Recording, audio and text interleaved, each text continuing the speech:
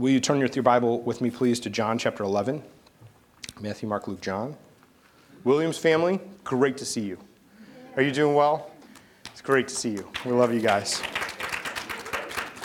If you're a guest with us today and you don't know, my name is Stephen. I'm the pastor, and we love Jesus, and we love his word, and we love people.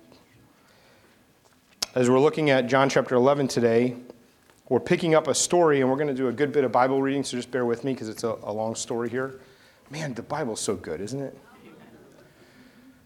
We're picking up the story here, and Jesus has healed a blind man who was blind from birth. This has caused quite a kerfuffle around the town because he's being questioned. This blind man is being questioned as to what happened. And Jesus takes this opportunity to tell the people some blunt truths. One of those blunt truths that he tells the people is that he's the good shepherd, and he's the one who's going to bring them into eternal life, and that they need to follow him and believe in him, and that he's shepherding them, and he's the leader, and he's the authority. He also goes on, especially to tell the Pharisees and all the people who are gathered, that he and the Father are one, and that he's doing what the Father's told him to, and that he knows the Father, and he comes from the Father. And in essence, he's telling them, hey, listen, I'm God, and you're trying to serve me. I'm him. And so their response to that is to pick up stones to try to kill him.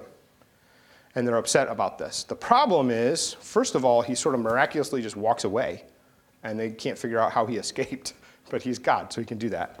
Secondly, they are wanting to kill him based on his words, but they can't get past the fact that he's doing all these things. He's healing all kind of people. He's casting out demons. He has authority everywhere. He has authority over nature. He can heal a man who's been born blind that he can see. Nobody can do that. That's never happened before. And the guy's testimony is, I met the Lord. Lord meaning owner. I met the owner. I met God. And so the people are stymied by what to do. And the Jews, as they're meeting, the Pharisees, the leaders, these are the religious leaders, are actually talking about what will happen if people keep believing in Jesus. And what will happen if he keeps doing these miraculous things and all the people rally to him? The Romans are going to take away our authority because they're going to notice that Jesus is really the leader around here and not us. And that's going to mess up the balance of power. And then what will the Romans do?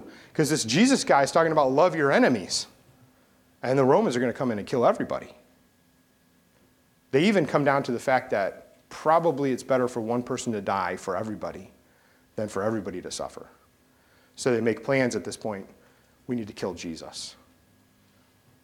Things are not easy right now for the Lord.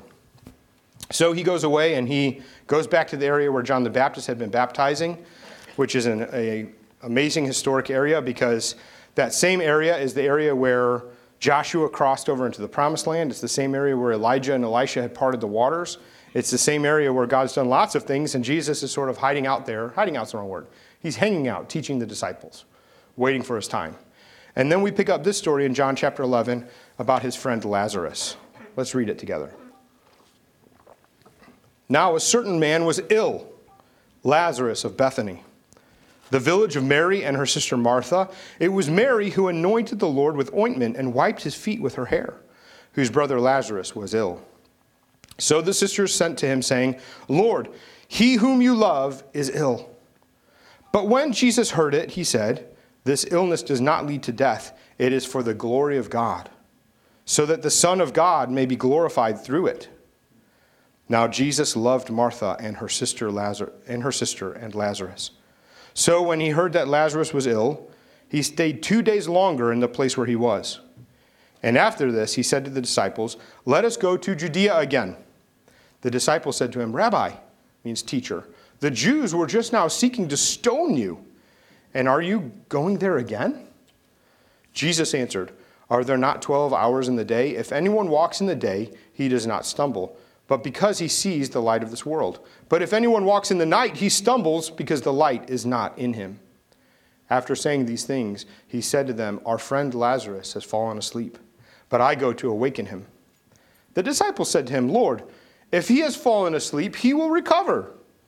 Now Jesus had spoken of his death, but they thought that he meant he was taking rest in sleep. Then Jesus told them plainly, Lazarus has died. And for your sake, I am glad that I was not there, so that you may believe. But let us go to him." So Thomas, called the twin, said to his fellow disciples, "Let us also go, that we may die with him."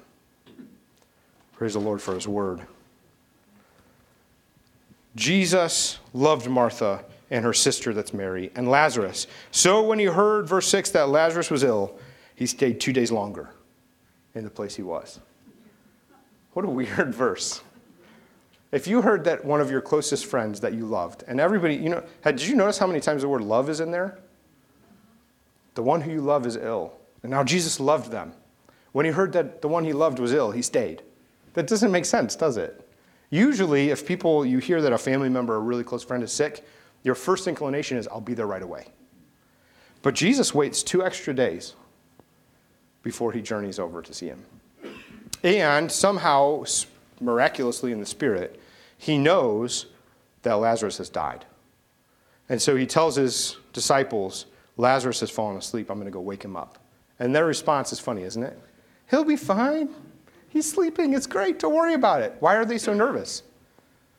Because they were just in this situation in the same area, 2 miles away from the area they were in, where the Jews had picked up rocks to stone them.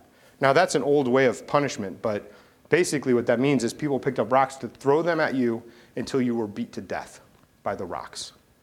And then hopefully bury you in the rocks so they don't have to touch your corpse. That's stoning. And it's not pretty. It's not good.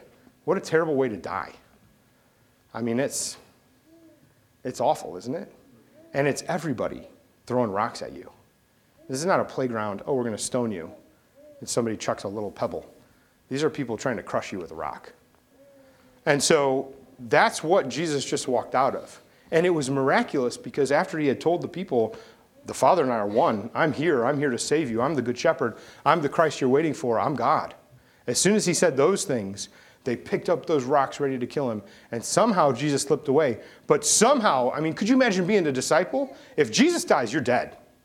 You're done because you walked with him. These are high stakes right now. But also beyond that, somehow Jesus just walked away and people didn't kill him. That's wild, first of all. And so now the disciples are with him and they're like, whew, we're in the wilderness. We're kind of out here a little ways. John the Baptist was eating a lot of bugs out here. That's kind of weird. So the cuisine's not the best. The restaurants don't have 4-star Yelp reviews. However, nobody's trying to kill us here. And the people who are coming out because it's so far away are the people who want to know Jesus and want to hear from him. So I'm popular here. This is great. Everything is safe and secure here, but also I'm good here. And now Jesus is saying, let's go back to that same place. And the disciples are saying, Lord, if we go back there, we're going to die. You understand that? And Jesus says, no, Lazarus is dead. Just come with me. You need this to believe. And so here's Thomas. Thomas gets a bad reputation. What's Thomas known for? He's the doubter, right? Doubting Thomas. Unless I can touch the holes in his hands, unless I can feel the gouge in his side, I will not believe that Jesus Christ rose from the dead. That's Thomas. But Thomas is also the first one to stand up and say, let's go, guys. I'm ready to die. Are you? It's bold. So the disciples understand when they leave here, they're leaving thinking they're going to their death. Now, when they say, let us go also that we may die with him, who are they talking about? Jesus, yes, but Lazarus is dead. And Jesus is going to go, in the disciples' minds, Jesus is going to go pay his respects at the cost of his life. And we're ready to follow you. The cost of discipleship is high. Verse 17. Now when Jesus came, he found that Lazarus had already been in the tomb 4 days. Bethany was near Jerusalem, about 2 miles off. Verse 19, and many of the Jews had come to Martha and Mary to console them concerning their brother. So when Martha heard that Jesus was coming, she went on to meet him. But Mary remained, seated in the house. Martha said to Jesus, Lord, if you had been here, my brother would not have died. But even now I know that whatever you ask from God, God will give you. Jesus said to her, your brother will rise again. And Martha said to him, I know that he will rise again in the resurrection of the last day. Jesus said to her, I am the resurrection and the life. Whoever believes in me, though he die, yet he shall live. And everyone who lives and believes in me shall never die. Do you believe this? And she said to him, yes, Lord. I believe that you are the Christ, the Son of God, who's coming into the world. What a statement. When she had said this, she went and called her sister Mary, saying in private, the teacher is here and he's calling for you. And when she heard it, she rose quickly and went to him. Now Jesus had not yet come into the village, but was still in the place where Martha had met him. When the Jews who were with her in her house, consoling her, saw Mary rise quickly and go out, they followed her, supposing that she was going to the tomb to weep there. Now when Mary came to where Jesus was and saw him, she fell at his feet, saying to him, Lord, if you had been here, my brother would not have died. When Jesus saw her weeping, and the Jews who had come with her also weeping, he was deeply moved in his spirit and greatly troubled. And he said, where have you laid him? And they said to him, Lord, come here and see. Jesus wept. So the Jews said, see how he loved him? But some of them said, could not he who opened the eyes of the blind man also have kept this man from dying? Wow. What a weird moment.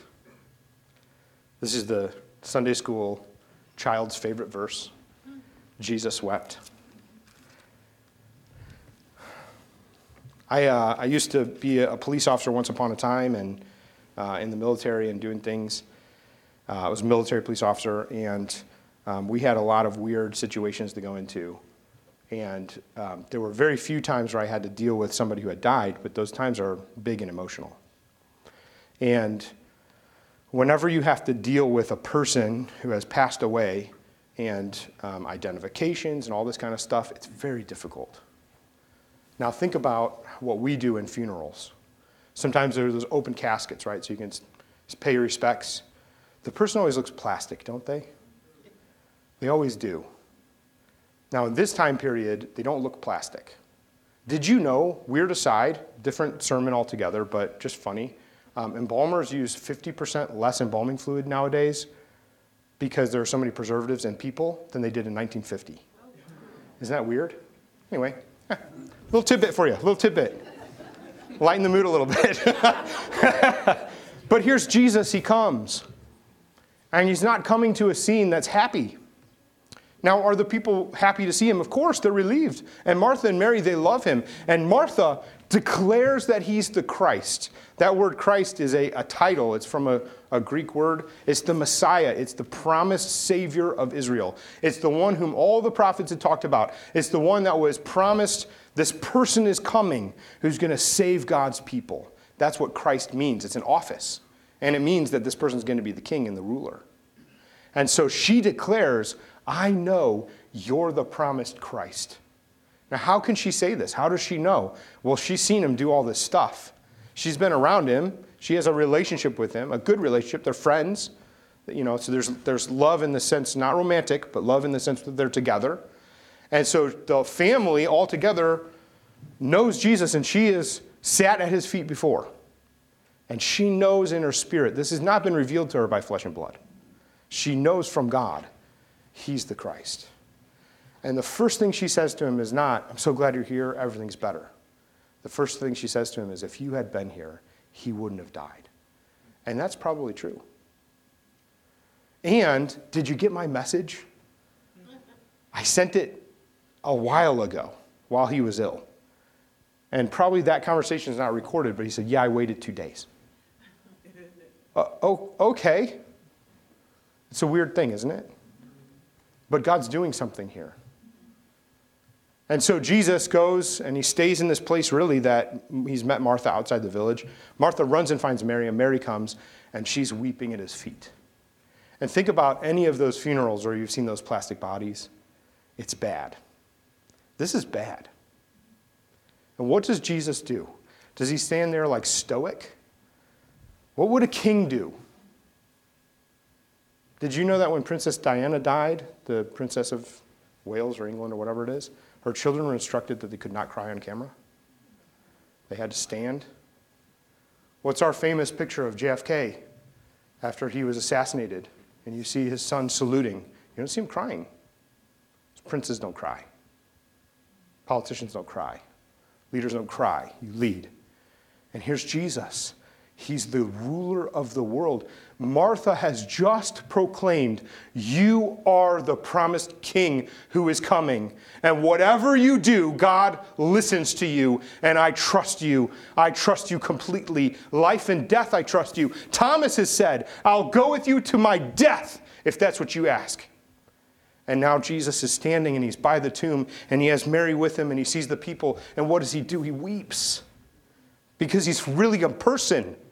He's not some stoic king who doesn't have any feelings. And he waited 2 days. He knew what was going to happen. He knew in the spirit that Lazarus was going to be dead when he found him.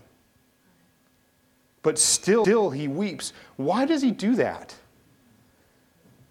Did you know that the evil he's seeing his people go through, it affects him? God's going to be glorified here. And he will be glorified. And also his heart breaks for the people. Because this enemy has taken his friend. That enemy is death. And that enemy is far too strong for any person to conquer. And Jesus, now seeing all that, doesn't just brush aside and do the miracle quickly.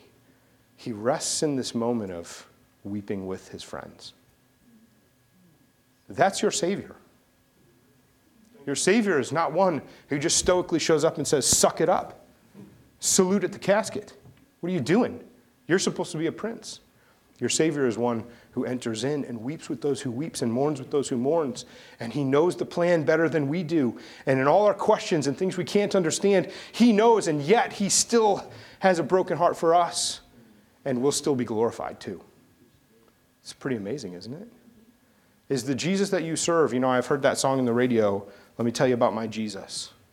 I don't like that song because I wish they had said, I want to tell you about the Lord Jesus. Because my Jesus can be anything you want. Having said that, it's a great song. Not against it. If you're singing it in the hallway, I'll join in. It's a fun song. It's great, right? I have no critique of it in that sense. But I'm saying that because to you, now Christians, is your Jesus this Jesus? Or is your Jesus one who doesn't really hear your prayers? Or is one that you do transactions with? Lord, I prayed, I stamped it. I had a registered letter to you 2 days ago to tell you my brother was ill, and you decided to wait. So I'm going to chalk that up on you owe me side. This is how we interact with God a lot. Instead of a Savior who weeps with us before he does the miracle. We know what's about to happen, don't we? And it's amazing. It's incredible. It's beyond anything that the people have seen before. But before that happens, Jesus weeps with them. He's so good. He's so kind. He's so loving. He's so perfect. He's not one who just throws us out there and does nothing. We're supposed to be like him, aren't we? Here's the big question today in this sermon as we're looking at this. How do we seek God when we're surrounded by heartbreak? How do we seek God when we're surrounded by heartbreak? Because there's things that Jesus knows that we don't know. And Mary and Martha are coming to themselves. Mary comes and throws herself down at the feet of Jesus. This is the same Mary, it told us, who's going to anoint Jesus' feet just a couple chapters from now. She'll anoint Jesus' feet with 300 denarii. This is a fortune's worth of perfume, and wipe his feet with her own hair because she loves Jesus.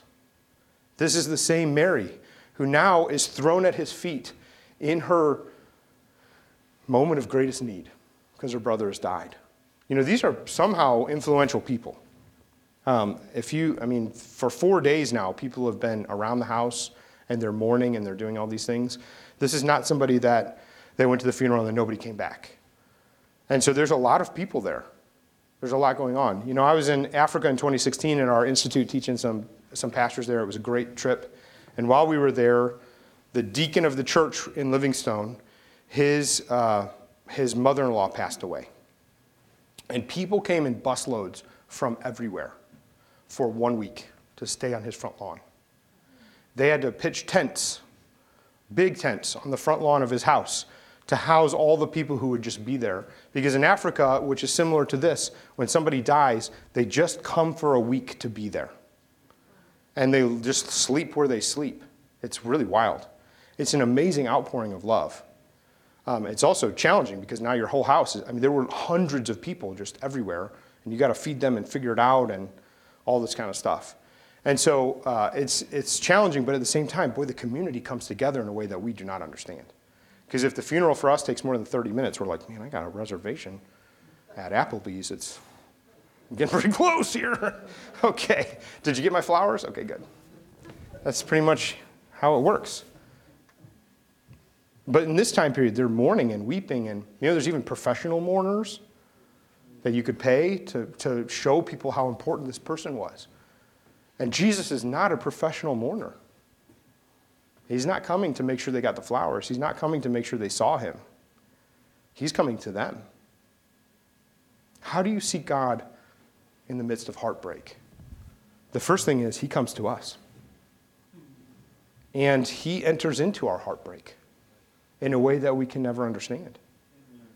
And that's good. Because the Bible says that he will never leave us or forsake us, even in the moments that are the most difficult. He never leaves us or forsakes us. Praise God for that. So how do we seek him? Recognize when he comes to us first. Let's read on in the story. We're going to start at verse 38. Then Jesus, deeply moved again, came to the tomb. It was a cave, and a stone lay against it. And Jesus said, "Take away the stone." Martha, the sister of the dead man, said to him, "Lord, by this time there will be an odor, for he's been dead 4 days." And Jesus said to her, "Did I not tell you that if you believed, you would see the glory of God?" So they took away the stone, and Jesus lifted up his eyes and said, "Father, I thank you that you have heard me. I knew that you always hear me, but I said this on account of the people standing around, that they may believe that you sent me." When he had said these things, he cried out with a loud voice, "Lazarus, come out!" The man who had died came out. His hands and his feet were bound with linen strips. His face was wrapped in a cloth. And Jesus said to them, "Unbind him and let him go." Do you know why Jesus had to say that? Because they all stood there stunned. Right. He's hopping out like a mummy. And Jesus is like, "Hey guys, you can untie him anytime. It's cool." Because they're all, he's been dead 4 days. And if he wasn't dead somehow, when we wrapped his whole face and wrapped him in the linens and bound him, that was 4 days ago with no food and water in a cave. And it smelled. We know it will smell. You ever been around that stench? Like you find an animal, you're on a hike, and it's like, "Oh, this is great, greatest hike ever." And you're going, and you're hiking, and then pooh, you get hit with that smell, like something died here.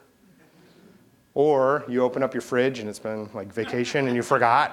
You're like, "Whoa!" And it just smacks you in the face. You know, the weirdest thing about that smell is it sticks with you. Like a day later, you're like, get out of my nose. It's a weird smell, isn't it? They know that smell. You know, around Jesus, that smell dissipates. He doesn't smell like that. You know how Jesus smells? He smells like a garden. Now, he's a man. He might have had some body odor. They didn't really have deodorant at this time period, right? So he's a person. But man, everything around him, it smells so good. But boy, that smell, if you can avoid it, especially with the professional mourners and all the people watching and that would be best to avoid. And Jesus says to Martha, "Take the stone away." Martha, I will if you ask me to, but it's going to be rough. And they do it. How do you seek Jesus in the middle of heartbreak? Do whatever he says. Just do whatever he says. Sometimes it doesn't make sense. Just do whatever he says. Now, there's a difference sometimes between things we want and what he says. especially in the midst of heartbreak. Sometimes the things we want and we do out of grief, they tell you, I've told people in the middle of difficult moments, don't sell anything today. Don't buy anything today. It's not a day to do business. Because people in their grief, my grandparents passed away in 2008, 10 days apart from each other. And they both had weird heart things happen very randomly. And my uncle, in his grief, he decided he was going to redo the deck. And so the day my grandmother died, he tore the entire deck of their house off to redo it. Because he have to do something. And we all understand that, don't we? We all understand that feeling of, I have to do something. And so he put his muscles to work and ripped all of the boards. And it needed to be replaced, so it was what he was doing. But then walk out, and it's like half deck, and he ran out of gas at like 1 a.m. And it's done. It's not finished. It was like half, but all the damage had been done, if you will. And that tends to be our reaction, but that's not Jesus' reaction, and that's not what we're supposed to do. We're supposed to do what he says. And so if he says to do something, we do it, even if it doesn't make sense. Why? Because he's glorified through the things he does, and he's glorified through our obedience. And so Jesus moves the stone aside. Before that, he prays this weird prayer. And you notice he doesn't pray to whip himself up. I'm going to get myself in the right mojo here because we're going to do the miracle. He doesn't do that, right? He doesn't pace for 10 minutes. What does he pray? What does he pray? Thank you for listening to me. Yeah. Father, I thank you that you've heard me. That was the prayer. And then he says for the people to God but listening, I knew that you always hear me, but I said this on account of these guys, so that they're going to know and believe that you sent me. All right, let's do it. Move the stone. That's what he does. It's interesting how he does that because Jesus doesn't need to whip himself up. He doesn't need to get himself into the miracle moment. He doesn't need the music playing the right way. There's no organist there. There's nobody with a soft acoustic guitar. There's no prayer meeting ready to happen. There's no offering basket going around. There's none of that. Instead, he just brings life into death. How can he do that? Because he's the Christ. He's the Messiah. And understand, the disciples are standing there. The stone's been rolled away. And Thomas has led them to say, we're ready to die with Jesus. They're waiting for the rocks to fly at any moment. When the stone starts to roll away, I can't help but think, are they wondering if this will be their tomb too? Because if the crowds find out that he's there, they are dead men. And the disciples are just along for the ride at this point. But Jesus says, so that you would believe that God sent me. Watch this. Lazarus, come on, let's go. What are you doing? And here comes Lazarus hobbling out. How long did it take him to stand up? A while, right? I wonder if just Jesus standing there, he rose from the dead, and he's in there like, hello? It doesn't tell us the exact moment he came to life, does it? But I'm telling you, when Jesus shows up, life just comes out of everything because he's the Lord and he's good. And I'm telling you too, for the disciples watching, what do they believe now? The Father has sent the Son, surely. But also, in him is the only way to live. You cannot have life without Jesus Christ. The Bible tells us that we're more like Lazarus than the disciples in this story. If we were in the story and it was us and we were there, we'd be Lazarus in the tomb. Because the Bible tells us that we are dead in our trespasses and our sins. We are unable to please God. We are enemies of God. We are under the condemnation and wrath of God apart from Christ. And until we hear his voice call us and say, come out, we are hopeless without Jesus.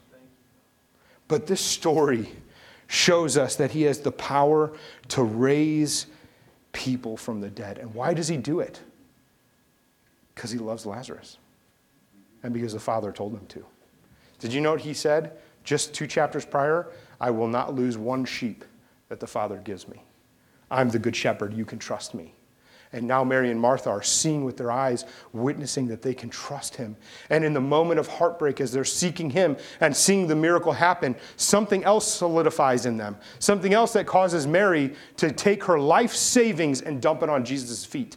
Because there is nothing of value in this world apart from knowing Him and serving Him and seeing Him and knowing life in Him. I can't do it myself. I'm dead in my trespasses. Lord, I need you. I need you in your life. And God sent this man, the God-man, His Son, to the cross for us to pay the penalty for our sins and put Him in a tomb for us for 3 days. And then He rose to life. And the Bible tells us that when He rose, He defeated this enemy of sin and this enemy of death that we cannot defeat. And by faith we say, Lord, when you rose, I rose. Did you know that Romans chapter 10 says, if you believe that God rose Jesus from the dead, you will be saved from your trespasses? Believing in Him and believing in His resurrection, that's the gospel. Because once you know His life, once you've tasted His life, once you've seen Him, once you've heard His prayers, once you've just smelled the garden of who He is, everything in your life changes. And it's not because of us. It's not because we said, Lord, I'm good enough. You're getting a good deal with me. It's not because you said, Lord, I'll tithe this much. Oh, Lord, I won't curse anymore. Cigarettes won't rule me anymore if you're my king. It's not because of any of those things. It's because He loved you and called you. And the Father said, that one's mine. And Jesus said, I won't lose any sheep that you give me, and you are His. And He raised you to life with Christ Jesus and seated you with Him in heavenly places that you would know Him forever. And then, with Him now, we walk through heartbreak. We walk through difficulty. We walk through suffering. We walk through great times. We walk through rejoicing. We walk through success. We walk through failure. We walk through all those things with Him because He's with us. Because He's put His Spirit in us, because He will never fail us, because He will never leave us. How do we seek God in the midst of heartbreak? Just seek Him. There's no magic formula. We make it so hard. And in the moment, we're thrown down and we say, Lord, why have you forgotten me? And instead, I'm telling you, He didn't forget you. He loved you so much, He caused you to be united to Christ with Him, that you would be raised to life with Him. And if you can say Jesus is Lord, the Bible says that's from the Holy Spirit. If you can say Jesus is Lord, you are His. And then we take all that heartbreak and we say, Lord, if you had just been here, my brother wouldn't have died. And He says, watch what I'm about to do. You know, sometimes God takes us through things that are so difficult for the sake of other people. Because the disciples are standing there watching. You know, they're going to watch Him die. Peter is going to deny Him. Thomas, who's ready to go to his death, is going to say, I've been there, guys. I've done that. Unless I can see Him, unless I touch it with my own hands, I don't know. And God even shows up. He says, Thomas, feel that? Here you go. Touch it. Thomas, you know what he says? My Lord and my God. He doesn't touch. He just throws himself at the ground, just like Mary. And Martha, who already knew it. How amazing. This is the God we serve. This is Jesus. And our hearts are burning to seek Him because He is life, aren't they? There's 3 things that we can do as we seek Jesus. Number 1, He seeks us. He seeks us out. He's good. He's already with us. So go immediately to Him, like Martha did. Don't wait. We tend to wait and to wallow in our feelings first and cry out to God, but not to come to Him. There's a difference between saying, oh God, why'd you do this? And saying, Lord, I need you, and coming straight to Him. Be quick, come to Jesus, number 1. The second thing that He tells Martha and He tells the disciples, He tells everybody is believe. Believe in Jesus. He's good. He is our salvation.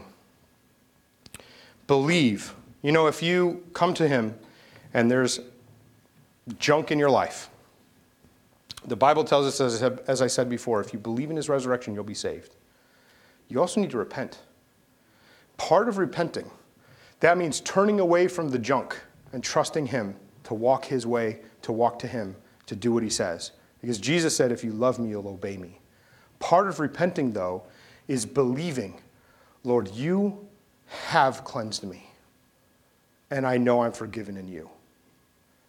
A lot of Christians go through life not actually believing that it's enough to just believe.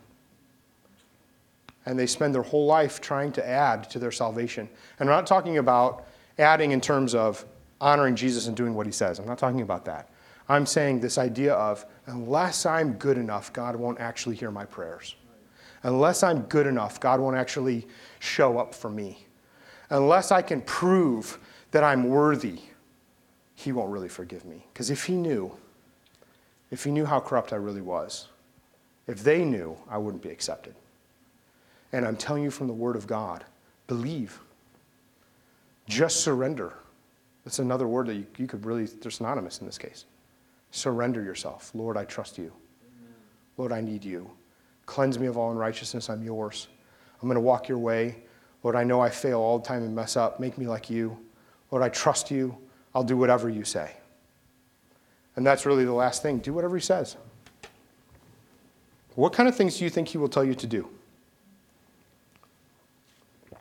A lot of preachers would like you to believe that it's emptying your wallet right now. It's not true. You can empty the account book of your heart, though, if that makes sense. What does he want? What did Paul tell us? What's the spiritual act of worship? It's putting yourself on the altar and saying, Lord, I'm yours. Body, soul, everything I have, I'm yours. I say, Lord, I have nothing apart from you. Here I am. What does God require? He requires everything. And you don't need to empty your wallet right now. In fact, I hope your wallet's totally filled. Praise God. Take somebody to lunch. It's great. It's not about those things. It's about serving Jesus. It's about knowing his life. Because now God has anointed you as a resurrected person, spiritually, to be his, filled with his Spirit, that you will go forth and everywhere you go, it smells like a garden. Because ready? He is with you. He's filled you with power. Jesus said, these and more you will do as my witnesses. What a great God we serve, who has filled us with himself, that we can know him and serve him, and everywhere we go, we're his ambassador, and we represent him, and we trust him.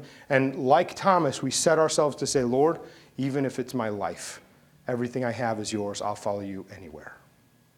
Because that's the call of the Christian. Amen? But I'm telling you, his yoke is easy, his burden is light. He's a good king. So this morning, as we see God, if you find yourself in a place of heartbreak, if you find yourself surrounded by smells that you can't get rid of, smell the garden for a minute. Say, Lord, I need you. And open your eyes to see he's never left you. He's never abandoned you. He holds you and say, Lord, I trust you and I believe you that you do love me and that I am yours. Give him yourself and put yourself quickly on the altar to say, Lord, I'm yours. Do whatever he says, and you will find that your whole life is filled with life and with garden smells and not with stench. Amen? Amen. Praise the Lord. Let me pray for you. Father, thank you that you are so good. Lord, thank you for your life. Thank you for your Son. Thank you for his resurrection. Thank you, Lord, that as we come before you, Lord, you have cleansed us of all unrighteousness as we confess our sins to you. Thank you that you've filled us with power by your Holy Spirit. Thank you that you've made us your ambassadors. Thank you, Father, that we have such a heritage to read these stories and see what you've done. Lord, we trust you. And Father, I pray as each person goes forth from this place that they will be filled with your might. Lord, fill their nostrils with the smell of the garden.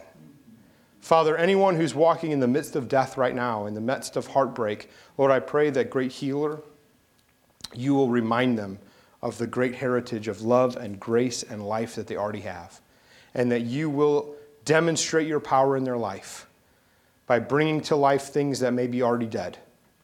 Lord, your resurrection power is enough. If you rose Jesus from the dead, then there is nothing in this life that cannot be resurrected again. And so, God of restoration, we trust you. We look to you and we thank you in Jesus' mighty name. May the call of the Father be heavy upon your heart as you look to him. May the champion Jesus be ever fixed in your eyes, that you would see him and know that you are secure in him. And may the great power of the Holy Spirit, who is with you and who will never leave you, fill you and enable you to do these and even more. In Jesus' name. God bless you today. Have a great day. Bless you.